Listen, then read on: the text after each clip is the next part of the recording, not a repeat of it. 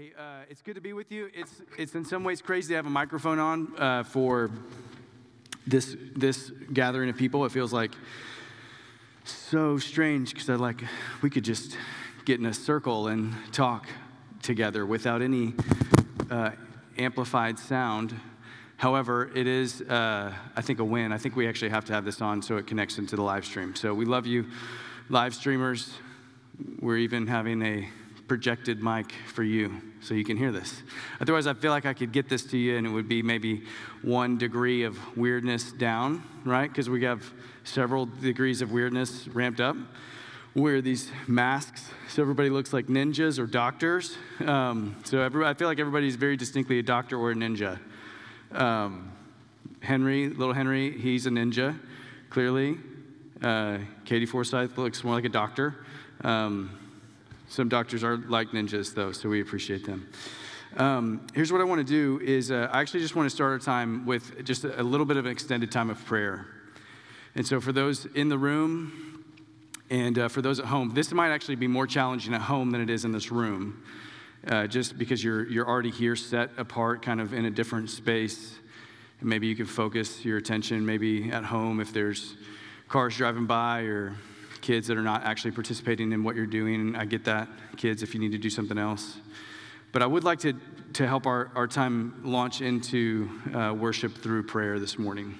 And specifically, what was on my heart was just I was kind of feeling a weight, just the numbers that we are hearing, the numbers that come out in news reports about the number of people that are sick and dying in our world are crazy numbers. I think they're so big and so vast that we can become numb to them. There's something, just disaster fatigue, that can set in to where we stop feeling the weight of the brokenness and the pain. You get one of these 500,000 stories, and it's heart-wrenching of people losing loved ones or people losing jobs or just all the brokenness that's happening. And to be fair, people are, it's not just now that coronavirus is not when death entered into the world, right? Like has been here since Genesis 3. But I just wanted us to take a moment and just beg God to move in the midst of this virus, to move in the midst of our moment, and beg that He would flex His muscles and put an end to this disease. I know there's other diseases, and there's 1,000 things we could pray for. We could pray that God would end cancer. Ultimately, the prayers that Jesus would come back. That's how all diseases get resolved, is that we pray that Jesus would come back. But just to pray for God to move in power in this particular moment, in the suffering that's being felt. So let's just take a minute, and we're just going to pray together. And so you have an act. I'm not praying for you, okay? You're going to do this. We're going to do this together, okay? So let's just, if it helps, close your eyes, bow your head. Kids, you can pray. The wild thing is that God actually loves your prayers. Jesus loved talking to little kids. And so your prayers can be as varsity, as real, as powerful as any adult, any theologian has ever prayed. Your prayers are powerful. And so kids, join us. Don't sit out on this. Let's talk to God. And just to make that super simple, take a moment and just talk to God about something that's broken in your own world. You don't have, we're going to amplify that out to the whole world, but in your own world, where are you experiencing brokenness, sadness, pain, suffering? Where are you experiencing that? Let's talk to God about that. All right, now just take a minute and the brokenness, suffering, pain that exists in the lives of one of your neighbors, your family, extended family, someone around our city, someone that you know.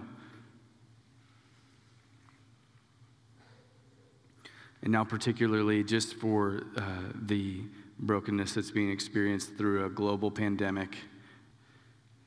Hundreds and thousands of people getting sick, being hospitalized.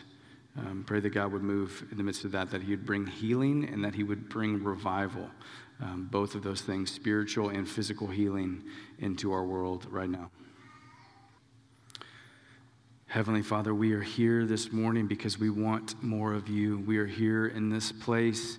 We are setting aside this time. If for folks who can't gather with us, they are setting aside time, trying to give our attention and our focus to you. And we are coming not with all of our great things to offer you, but we are coming with very empty hands and very needy hearts this morning, saying, God, would you meet us here? God, would you speak through your word? Would you teach us anew about the goodness and the glory of Jesus and the gospel that he has brought? Would you give us space to be refreshed and refueled in our worship this week, this moment, God? We ask this in Jesus' name, believing that you can do this. Amen. Okay, so there is talk about another stay-at-home order, and so I've purposely not used many like coronavirus or like quarantine illustrations, but this one is just honestly, it's just right here in the text that we're in today, and so I can't avoid it.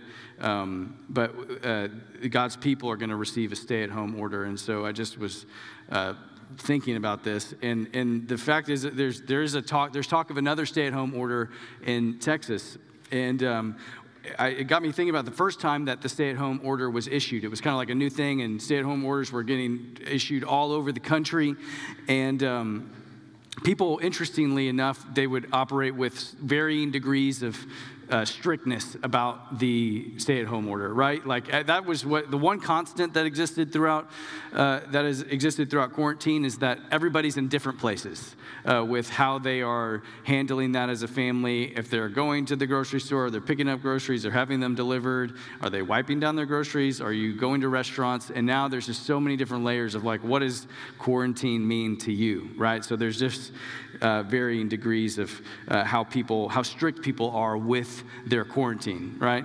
I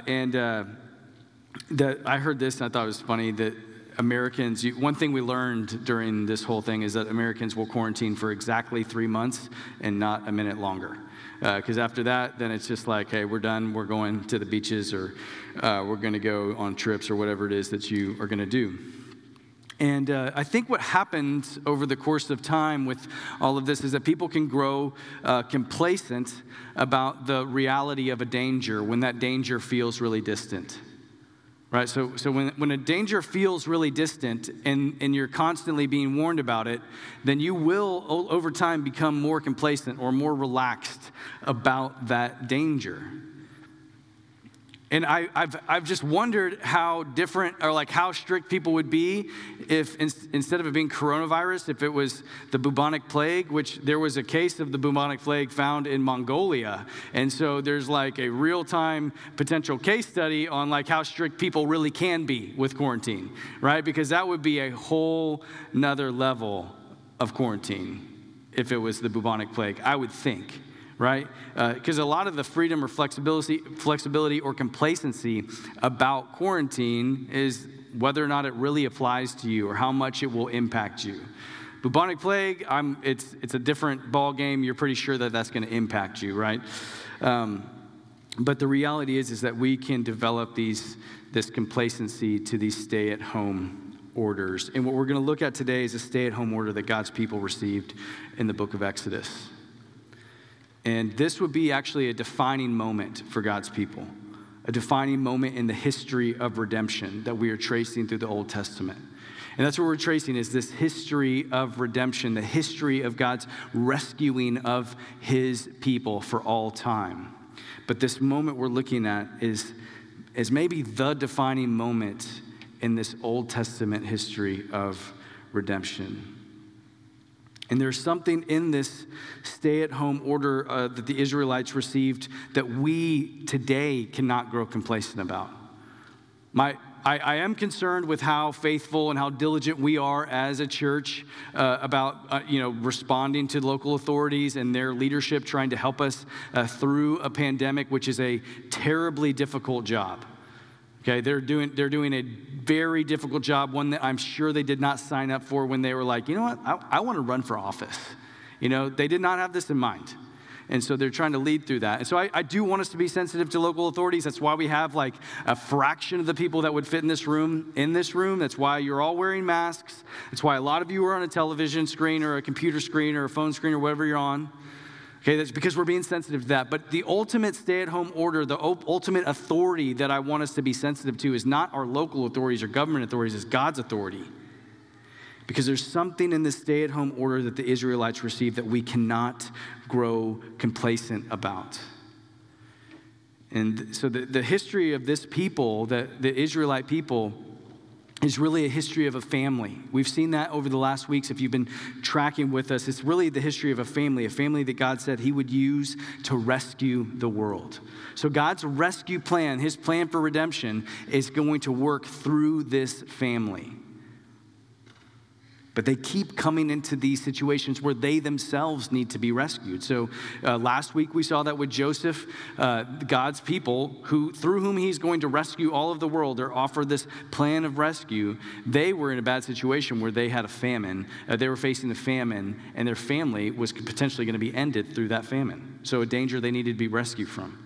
But now we're going to come into a situation where they need to be rescued again because Joseph gets them all down to Egypt. If you know this story, so Joseph takes them, through his rise to power, he creates a space, kind of carves out room in Egypt, in this place called Goshen, for them to be herdsmen and for them to really grow and expand as a family. And that's exactly what they did. They apparently had just tons and tons and tons of kids, okay? So it's very similar to the City Church in a lot of ways, okay?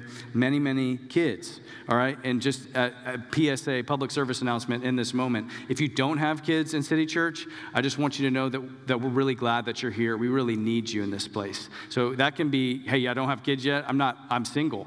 Hey, that matters. Or we don't have kids yet and we're married. Or we're empty nesters, all of whom are very welcome and needed inside of this church body. I'm dead serious about that. We need you, okay? We need you to help us be a complete family as a church, and so that matters. And so they are having tons of kids. They grow into this people that ultimately they're so big that they threaten the power of Egypt. Egypt realizes, hey, if these people turn on us, I don't know that we can defend ourselves against them. So they start to oppress this Israelite people. They make them into slaves. And so this is where the interesting thing happens in that the story of redemption that plays out in the Old Testament. If you track through this, in some ways, it's a plot line that's getting you all the way up to the point in history that you exist.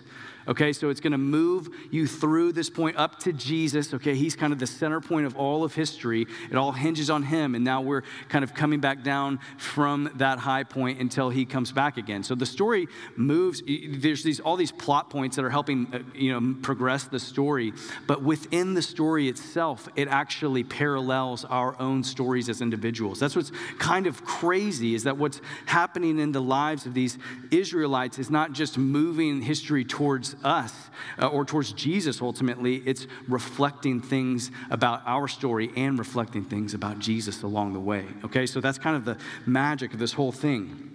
So we get the context, or if you're tracking with me, we're going to be in Exodus chapter 12. If you have a Bible, you can go ahead and turn there or get there in your app. We'll be in Exodus chapter 12, and I think we'll have the verses on the screen, but it might be helpful to have a Bible because I'm going to point out some other places in Scripture that I think are helpful. And so you get the point that God's people are being oppressed, okay? There is a large-scale, this is systemic oppression that's happening to God's people in Israel. And this is a very famous story. So if you know any parts of the Bible, you probably have heard about a guy named Moses, okay? Moses is a huge figure, a looming figure in history. And God calls Moses. I would love to spend like 1,000 weeks talking about Moses and getting you into the nuances of all of his story, but the bottom line is God, in a very unique way, raises up a guy named Moses. He was raised in Pharaoh's home, ends up kind of being kicked out of Egypt, runs away because of he fears for his life, spends a bunch of years as a shepherd, and then God, out of nowhere, speaks to him from a burning bush and says, hey, I want you to go back because I've heard my people's cries, and I'm going to set them free. I'm going to use you to do it. Again, would love to spend so much time with his response to God in that, but nevertheless, he goes, okay? So you get to the point where actually Moses says yes. His brother Aaron comes along in the story, and because Moses is like, I'm not a good communicator. God's like, I made your mouth. Stop arguing with me. And he's like, fine, I'll just bring Aaron. Aaron will talk for you. And so Aaron and Moses, they go to declare to Pharaoh that God wants his people free. And if you remember, the consequence if Pharaoh doesn't set God's people free is that he's going to send plagues, right? So that's how they're sort of going to get this story moving forward is God said, hey, whenever he says no, and he's going to say no, tell him that a plague is going to come. And these are famous plagues, right? You may not know exactly what all of them are, but you've heard of these 10 plagues. And so they're very famous, like blockbuster movies are made about these plagues. But what was the point of the plagues? Have you ever thought about why God had used these plagues to do what he was doing? Was it just like a war that God was waging against Egypt, and God was like, you know what I'm going to use? Flies. I'm going to use all of these counterintuitive war tools. I'm going to use, you know what? I'm going to make the Nile into blood because that will really freak them out. That's, is that what he's doing? Is it just like a war? So you have to see the role of the plagues to understand what we're talking about today, which is really the 10th plague. The 10th and final plague. The role of the plagues, it wasn't like God was trying to take out the Egyptians and he was like, gnats and frogs, those are my weapons of choice. That's how I'm going to take them out. He says he actually articulates to Pharaoh, if I wanted to destroy you, I would just destroy you. So why is he sending all of these plagues? Remember, he turns the Nile into blood. He brings out all of these gnats and flies and frogs and darkness and kills a bunch of their livestock, and then makes everything dark for 3 days to where they can't even see one another. Okay, there's so much packed into these, but what was he ultimately doing? What he's doing is dethroning false gods. That's what Moses was, or that's what God was doing through Moses, was he was actually using those plagues to dethrone these false gods. So you look at that first plague, he turned the Nile into blood. Which I actually think that would just be a horrifying thing. Just very scary. Well, I don't know what just happened in there, but the whole thing just turned to blood. I would run, okay? Because it seems like a horrible thing. But also, the reality is for the Egyptians, the Nile was life, man. That's where all of life was going to be coming from. And so they worshiped a god of the Nile. And so you see when God turns the Nile to blood, he says, where's your God now? There's a god of fertility. You know what that god in Egyptian culture, you know what kind of head that god had? He had the head of a frog. And God said, here's your frogs. Here's your flies. Here's your gnats. There's a god, Hathor, the god of protection, and it had the head of a cow. And so God said, with this plague, he said, all of your cows just died.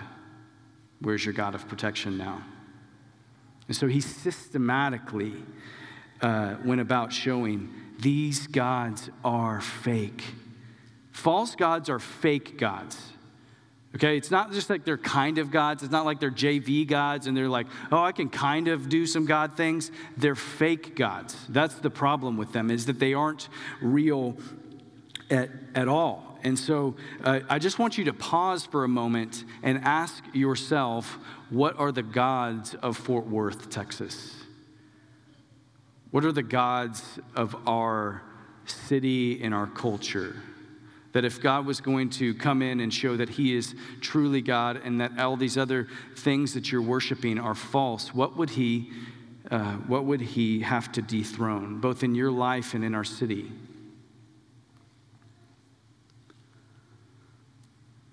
Maybe it's the way that we worship financial security, family life, status. The thing about humans is that whatever you ultimately come up with, and I would really encourage you to think that if God was going to dethrone a God in your own life, what would it be? And I think what's interesting about human beings is that ultimately our gods are not that innovative. They can all be traced back to one of probably four things where you can trace back to comfort, approval, power, and control always are somewhere near the hearts of human beings. And so whatever your particular idol looks like, you could use your job for any number of actual worship purposes. So you could take your job and turn it into this idol of approval. So you want to get approval inside your workplace, or you want control of your life and you think financial security is going to give you control or power or comfort. You see, it's just an avenue. Like, you can use all of these things, and none of them are in themselves bad things. Like the Nile River, God made the Nile River. The problem was that the Egyptians were worshiping it. But the problem wasn't just that the Egyptians were worshiping it. You see, that the Israelites had been in this place for 400 years. And so it wasn't just the Egyptians that were worshiping. It was the Israelites that were worshiping. And so God wasn't just in there flexing, showing the Egyptians how he's about to destroy them. He's in there reminding and showing the Israelites, his own people, who they should truly worship. So we're in Exodus chapter 12. That's where we'll pick up. It says this. This is God speaking. For I will pass through the land of Egypt that night, and I will strike all the firstborn in the land of Egypt, both man and beast. And on all the gods of Egypt I will execute judgments. I am the Lord. And so here he is. This is God speaking, the 10th plague, and what he's doing is dethroning the gods of Egypt, who had made themselves, had been embedded in the hearts, not of the Egyptians, but also in the hearts of his own people. Because God, the God of Israel at this time, was nothing more than a bedtime story to many of these Israelites. This would have been around the time of like George Washington. And so there's fables and myths. I don't know what George Washington's teeth were made out of or what the cherry tree situation, but there's all these stories, that kind of got handed down over time. And so for all we know, it's just a bedtime story. And like I said, these gods were not just in the hearts of the Egyptians, they were in the hearts of the Israelites. You can see Joshua, who was alive for this Exodus. He's one of two guys, Joshua and Caleb, who make it from the Exodus to the promised land. He's one of the only two. And when they're entering into the promised land, he says, put away the gods that your fathers worshiped in Egypt. Because the Egyptians weren't the only ones worshiping them. But they're seeing him now. They're watching through these plagues, the systematic destruction or dismantling of these false gods. And the question that why is he doing all these things? Why is he going to, did you see what he said? Execute judgments on the gods of Egypt. Why is he doing that? Why does he care? Is he just needy for attention? Have you, just in terms of your own relationship with God, who you know him to be, do you understand why he would want to dismantle the worship of other gods? It's because, it's not because he's needy for attention. God is not sitting in his throne room just like, man, I wish they would pay attention to me. They're over there worshiping the Nile god, and that's really hurting my feelings. It's not like some petty competition between the Easter Bunny and Santa, right? But I think we actually turn the God of the universe into this sort of just make-believe, whimsical Santa Claus who is now like, you know what, Easter time comes and everybody's paying attention to Easter Bunny or the Tooth Fairy or something like that. He's not petty. The reason why he wants to dismantle these false gods is because it's the only hope that we have is in worshiping a real God who can save.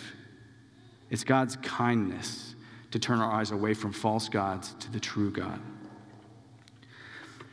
And so that's why we need to be saved. That's why we need this to respond and not be complacent to the stay-at-home order, is because our very safety of our souls hinges upon it, like the Egyptians, or like the Israelites, because they weren't different from the Egyptians. And just like they weren't different from the Egyptians, we're not that different from the Israelites. Our worship gets polluted with false gods.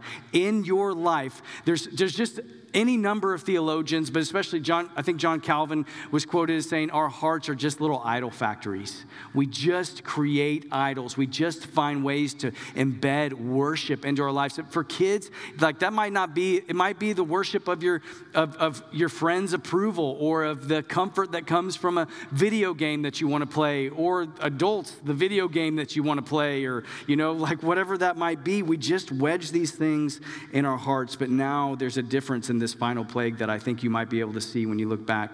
God says, I will pass through the land of Egypt. See, all these other times he had sent, he'd used some force of nature, but now God is going to show up on the scene and something's going to happen in their midst, is that all of their comparative righteousness will not stand. God had made a distinction between the Israelites and the Egyptians. When the Egyptians' cows died, the Israelites' cows stayed alive. When it was dark for all the Egyptians, the Israelites had light still. When the Egyptians were covered in gnats, the Israelites were walking free and clear. But their worship was polluted. And so when God shows up, comparative righteousness is not enough to avoid his judgment.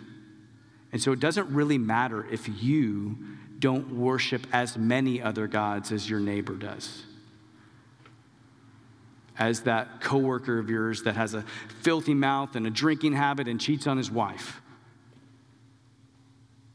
You think that you're a great person because you don't do as many bad things as other people. But God's standard is the standard. And so whenever he shows up, comparative righteousness is not enough to save you. And so when God says in this last plague, he says, I will pass through the land of Egypt that night, and I will strike all the firstborn in the land of Egypt, not just the Egyptians.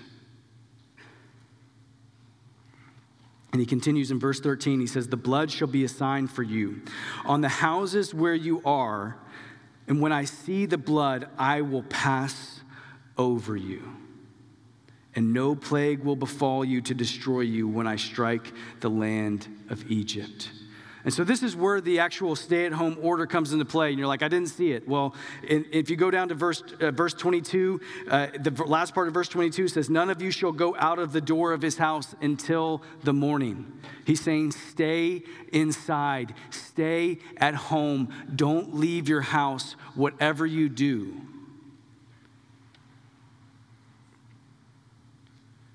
Because this is the way that you're going to be saved.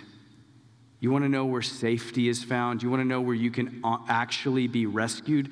The heart of this message that I have for you is ultimately that there is safety only in the blood of the Lamb. The only safety that you truly have in this life will be found underneath the blood of a lamb. And so look at this. It's the blood of the Lamb that is the distinction that God makes between those who are rescued and those that are not. It is not their Israelite status.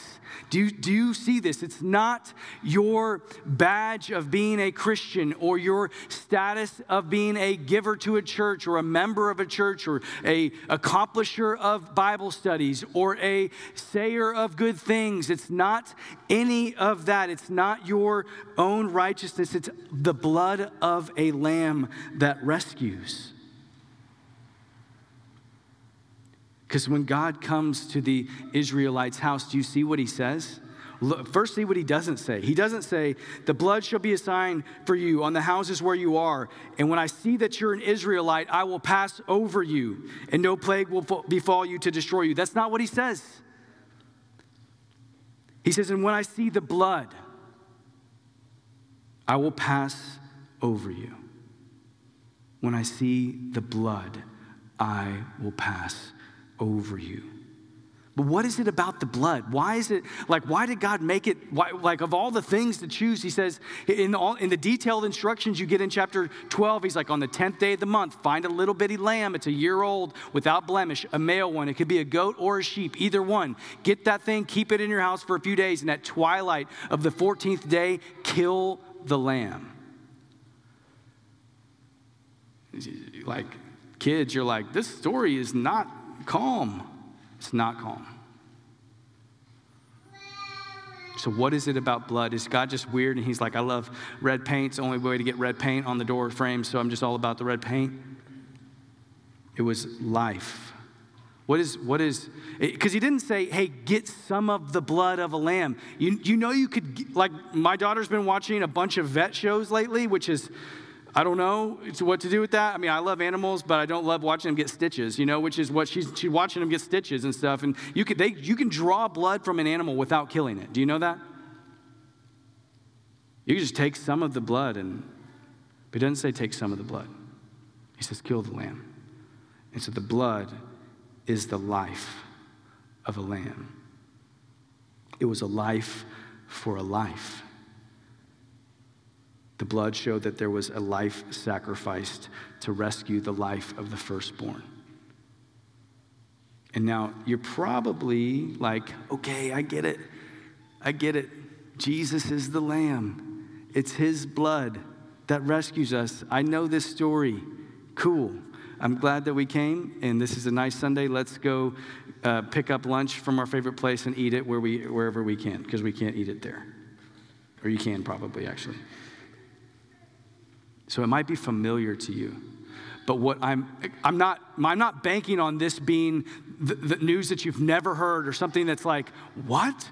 Jesus is the Lamb? I'm not banking on that. What I'm banking on is actually the Holy Spirit taking this very, very familiar news to you and seeing it in a very new light. I'm banking on the Holy Spirit actually taking the reminder of the truth of what happened in the Passover and seeing that in the gospel. What 1 Corinthians 5, 7 through 8, Paul citing, he's talking about how we live as Christians, and he says, Christ who is our Passover lamb. I'm banking on God taking that truth, that very familiar truth that Christ was sacrificed for you, and bringing it to life for you in a brand new way. Because here's the deal. What I know about me and what I believe is probably true about you is that I want so badly to hang my hat, to put my trust of God's approval in my value as a human being, in my accomplishments, and in the work that I've done. Even in ministry. So just so you know, like when you are a ministry leader, I pray that God would raise up hundreds of pastors from our church that would go to the nations and lead hundreds of thousands of churches that would thrive until Jesus comes back. But they very well could do that, not trusting in the blood of the Lamb, but in order to finally try to feel some sense of approval because they did something right. You can be in ministry. You can do good things and worship false gods. People plant churches all the time, not because they believe God loves them, but because they're trying desperately to know that He does. We want to hang our hats on our own work. We want our own accomplishments to be the things that are painted above our doors. We want even the quality of our belief to be the thing that we can rest in at night. Well, I know that my belief in Jesus is strong. In the biblical picture of rescue that we see, there's no room for credit for anybody except for Jesus. One of my favorite pictures of this, and it's somewhat cliche, but it's just incredibly powerful to me. There's a father and a son, and their last name is Hoyt, Team Hoyt. And so if you know anything about this father and son, the son is totally, he's in a wheelchair. He can't even talk. He uses a computer with his tongue. He can kind of write out things to communicate with his dad. And one of the things he communicated to his dad is that I want to run. I want to be in a race. And There's a song, there's like a video of this with My Redeemer Lives playing behind it, and it just crushes me every time. Like it's like an automatic tear fest for me to watch that video. But it's because it strikes the very core of what rescue is. See, this son finishes these races because his dad pushes him the entire way. You know what he adds to the equation in terms of energy to accomplish the race? Nothing. Nothing. And that's true for us. Our safety, our finish of this race, our safety is found in the blood of a lamb. And so you've got to hear this. My friend Halim Suh, he's a preacher in Austin, and he pointed this out that some people probably went into their homes that night really confident that, hey, I took this hyssop branch, whatever that is, and I dipped it in blood. I put it across the doorpost, and I walked in my house that night saying, the destroyer is going to pass over our house tonight, and I will live. Our firstborn will live. But a lot of people probably went in their house that night terrified, totally unsure as whether or not their child would last through the night. But do you know which of the children were saved? Both of them. Both of them. It didn't matter. It didn't matter how sure you were that God's grace was going to cover you. It mattered only that the blood of the Lamb covered the door. Do you see that? It made no difference how sure you were, how strong, the quality of your faith. And here's the irony. This terrible, sad thing is that we get so distracted with the quality of our faith instead of the object of our faith. God saves because of the blood. It's not the quality of your painting of the blood. It's the blood itself that rescues you. And so throughout the history of redemption, God uses lambs as a stand-in sacrifice. You saw it earlier if you read Genesis 22, where Isaac was redeemed with a ram. God had a ram stand in for his sacrifice. You see it here where a lamb stands in for the sacrifice of an entire family. You see it written into the law. On the Day of Atonement, there was a lamb that was standing in, not just for this family, but for an entire nation of Israel. And all of these things were pointing and pointing and pointing until John chapter 1, when John the Baptist would say, behold the Lamb of God who takes away the sin of the world. And so my hope for you is that you would look to Jesus again today, that you would, in fact, behold the Lamb of God who takes away the sin of the world. Would you behold that there is a lamb, there is a sacrifice, a life for a life that was given? You see, this Passover was just a shadow of a one-day Passover that would come. This day of judgment was the first, but not the last. There will be a day of judgment in which you will be passed over, not because of all of the great things that you've done, but because you have trusted in the blood of a lamb. And that lamb is the Lamb of God who takes away the sin of the world. You don't even have to just look back to behold, because I've asked myself, what does it even mean to behold the Lamb? What are you guys going to do with that? Well, I would say you'd look back and see Jesus, like you would open up the scriptures and see him there, that you would read his words and engage with him, that you would talk to him in prayer, that you would talk to other people. Dietrich Bonhoeffer would say, you know what the magic is of interacting with other Christians is you're actually interacting with Jesus in them. So you can behold the Lamb as we engage with one another, but you don't just look back. You don't just look to the past. You can look to what the scriptures say is the future, because all throughout Revelation, all the time, they're talking about this one thing, which is the Lamb. Revelation 21:23 says, and the city has no need of sun or moon. This is the eternal city to shine in it, for the glory of God gives it light, and its lamp is the Lamb. What a weird thing to say, unless Jesus is the Lamb of God who was sacrificed, whose lifeblood was poured out and is painted above the doorposts of your life to redeem you. And so my encouragement to you today is to behold the Lamb of God. Look back on this story of Passover and see that it was this reality that all people needed to be saved. It wasn't just the Egyptians who were standing underneath God's judgment. It was the Israelites. How will you be saved? Only by the blood of the Lamb. But you can be confident that you will be saved by this blood. It doesn't even matter how great you are at believing, the strength of your faith, the quality of your faith. It matters what your faith is in. And so focus your attention not on how can I be awesome at believing in God, but how can I believe that God is awesome? And Jesus says in Matthew 7 that there is a day coming when he talks about not a stay-at-home order in terms of staying inside your house, but of how you build your house and where you build it. If you build it on a foundation of rock or foundation of sand, because there is going to be a storm that's going to come and test your life. And there's lyrics to a song, and they say, I will build my life upon your love. It is a firm foundation. I will put my trust in you alone, and I will not be shaken. I will build my life upon your love because it's a firm foundation.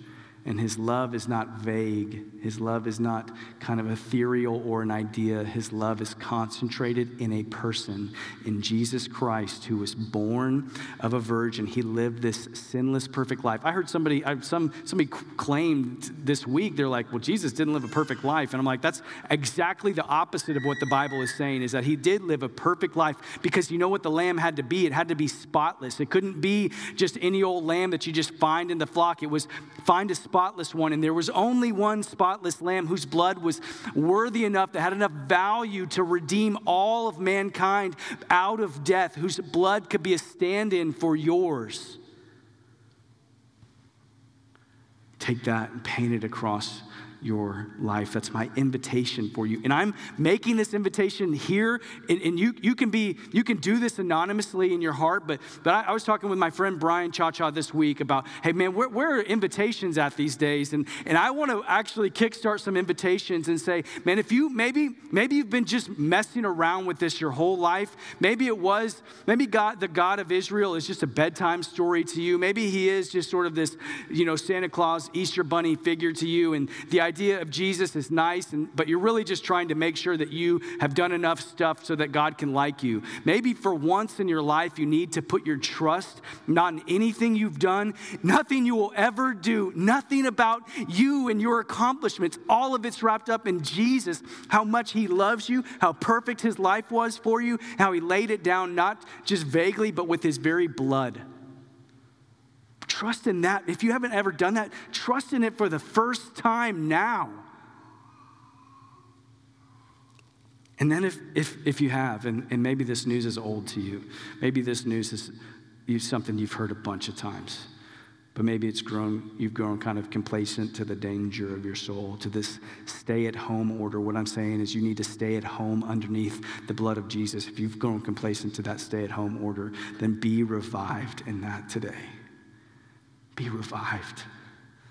If you're watching at home and you're just barely paying attention, you're trying to check the box of just doing this church thing, stop and just be revived. I listened to this vintage album by Shane and Shane they released. It's just all these old songs, like Awesome God. Our God is an awesome God. You guys could do that one, Matt. Throwback, all these throwback songs. And I was mowing my lawn listening to these songs. And I remembered as a teenager mowing my lawn listening to these songs. And my heart was able to just reach back and just kind of have this touch point of when my faith in Jesus was young and fresh and really exciting. And there was a reviving that came through that. And so, man, be revived. Bring back, here's what I'm praying for you, that God would bring back the line of sight for your soul. What I mean is that your soul could set its eyes on Jesus. See the Lamb of God, that you would take your hands and run them over the doorposts of your life. and see why it is that you are safe in the love of God. You are safe in God's love if it's Jesus' blood that's painted over the doorposts of your life. It's the deep red stains of the blood of Jesus that ensure that there has been a life that has been sacrificed for yours. It's not your resume. It's not your family name. It's not your income. It's not how much you've given away. It's not anything. It's not how many times you've read the Bible or how good you are at repenting or how good you are at sharing the gospel or how many times you shared the gospel in your life or how many chapters you've read or how many times you stopped looking at pornography or how many times you stopped being mean to that person or any of that stuff. It's just Jesus' blood. And it means you're safe once and for all. And that in that you would be restored to the joy of your salvation. Let's pray. Heavenly Father, would you do that? I'm sure of this, that the quality of the messenger and the quality of the message is lacking to accomplish the means or the ends for which I hope it is a means. Not at all is it enough. But here's the thing, Jesus, I trust in you. I trust in your blood over my life, not even in my ability as a preacher or as a pastor. None of that will define me, just your blood. None of that will define me. Would my friends in this room and my friends in the hearing of my voice know that it is your blood, Jesus, that defines them, whether or not they are forgiven or unforgiven, hinges upon one thing, the blood of Jesus on the doorposts of our life. And so would you, Holy Spirit, go painting on new doorposts today? Would you reach far and wide? Would this invitation reach, or would you make the ones who receive it inviters? Would you multiply this invitation of the gospel? God, it's what we need most. Would you multiply this invitation of the gospel out into conversations this week? Would you supernaturally empower them? Would you bring people who are looking for a safety net, a true safety? Would you help them find that in Jesus? We need you. Would you help us not grow complacent with this stay-at-home order? Would you help us to receive it anew and help us to find joy and peace underneath your protection, Jesus? It's in your name we pray.